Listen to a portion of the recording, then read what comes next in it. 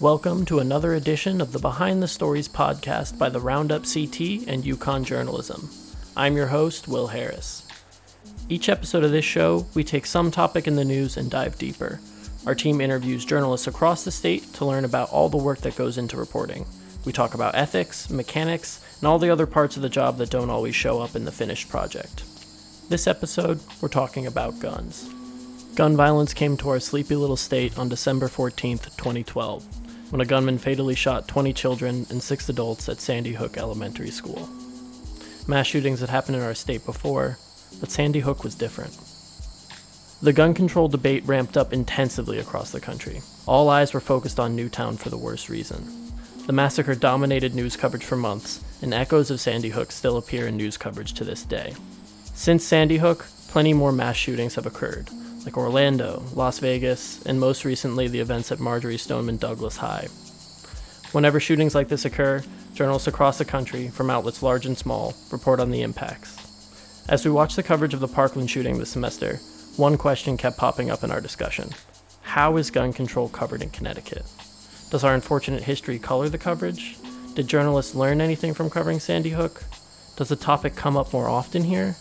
To answer this question, members of the Roundup team spoke with journalists across Connecticut, many of whom were on the job that day in 2012. Stick with us. It's a conversation you're not going to want to miss.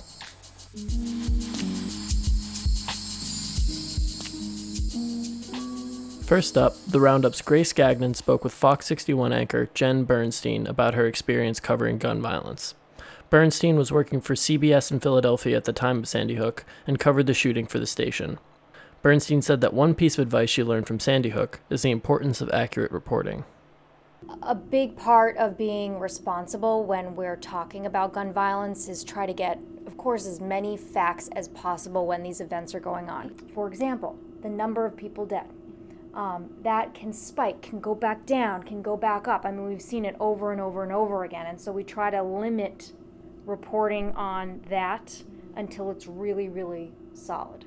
In the case of Sandy Hook, crucial information was mixed up in the wake of the event. In one case, even the identity of the shooter was reported incorrectly.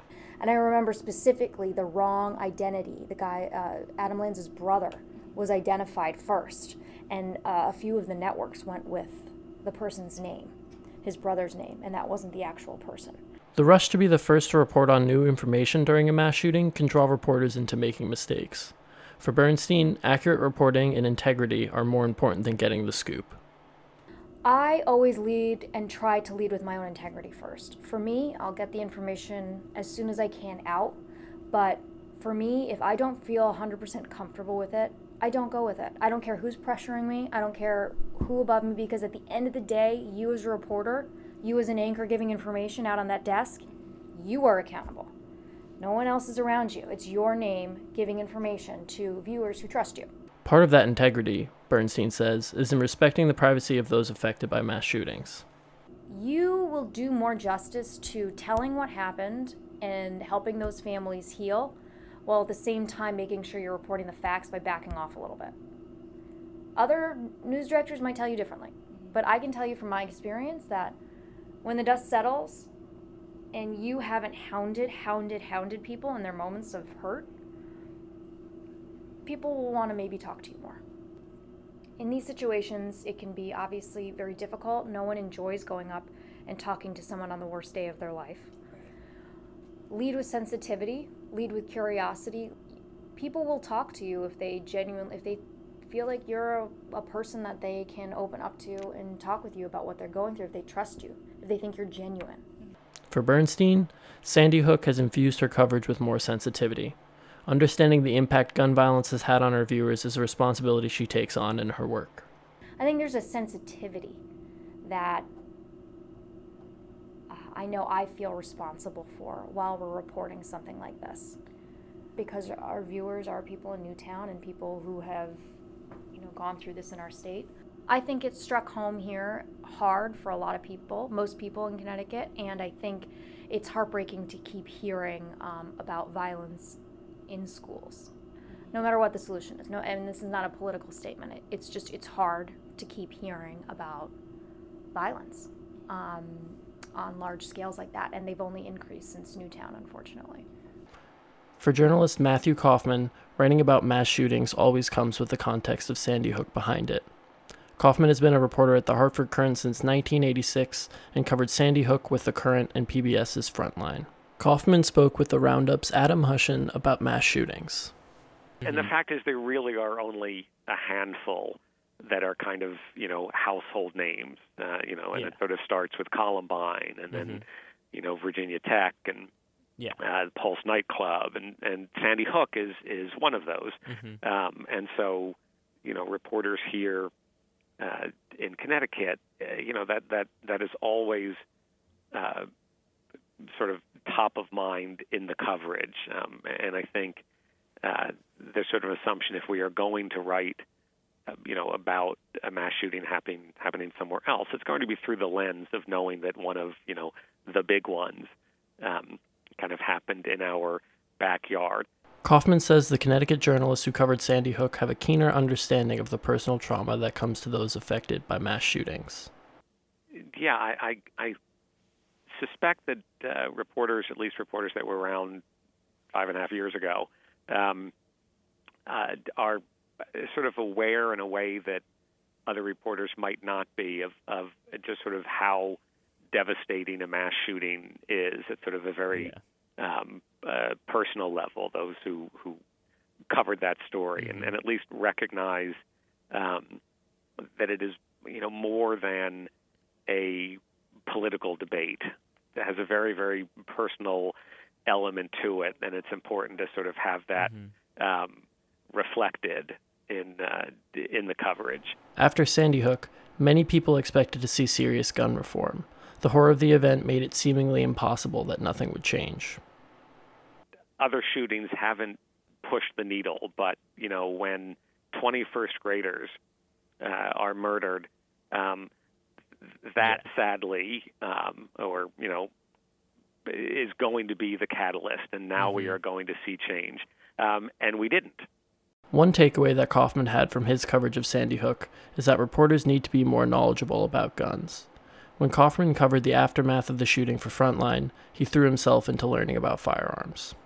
On the whole, I will tell you, I think journalists should be way more knowledgeable than they are about firearms, like learning, the difference between a cartridge and a magazine, and in particular, automatic and semi-automatic, and the debate over what constitutes an assault rifle.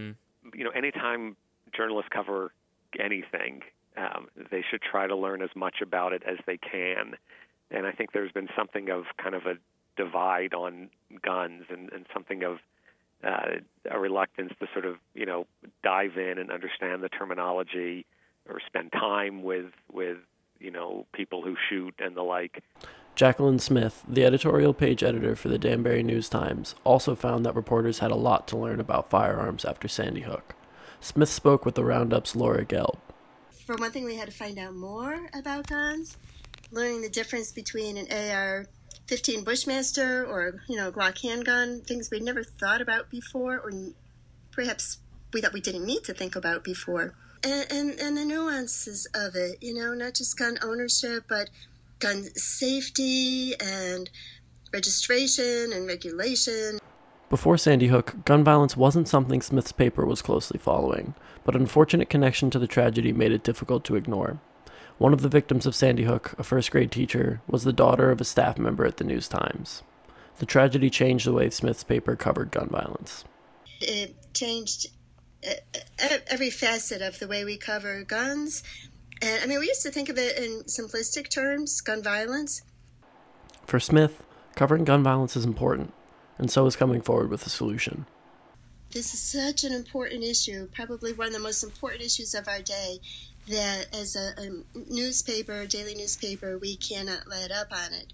It is part of our mission for the editorial page, the opinion side of the paper. And I do believe a focus should be on solutions, because if we keep the dichotomy of either you're for guns or against guns, we're not going to have any progress. We're not going to get anywhere. So we need to find a common ground, which has been difficult when it's been such an emotional topic. The Roundup's Mike Milius spoke with Susan Campbell about the way Connecticut's journalists have evolved on covering gun violence. Campbell currently teaches journalism at the University of New Haven and has long been a journalist in Connecticut, with stories appearing in The Current, C-Hit, and many other publications. What I see from my brothers and sisters in the newsroom now is there's still the coverage, the daily breaking news, which has to happen.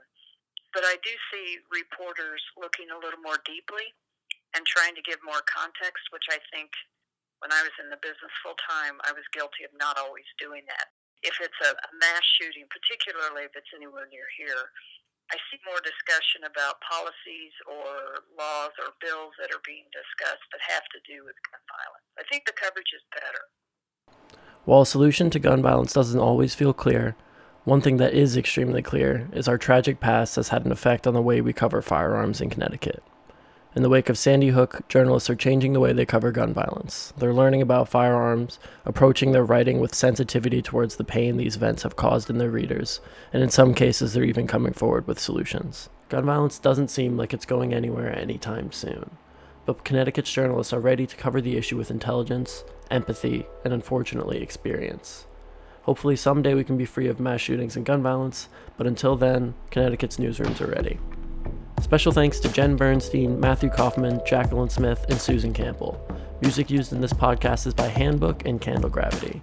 The Roundup team is led by Professor Marie Shanahan. Subscribe to our newsletter at bit.ly/TheRoundupCT and follow us on Twitter @TheRoundupCT. I'm Will Harris. Thanks for listening.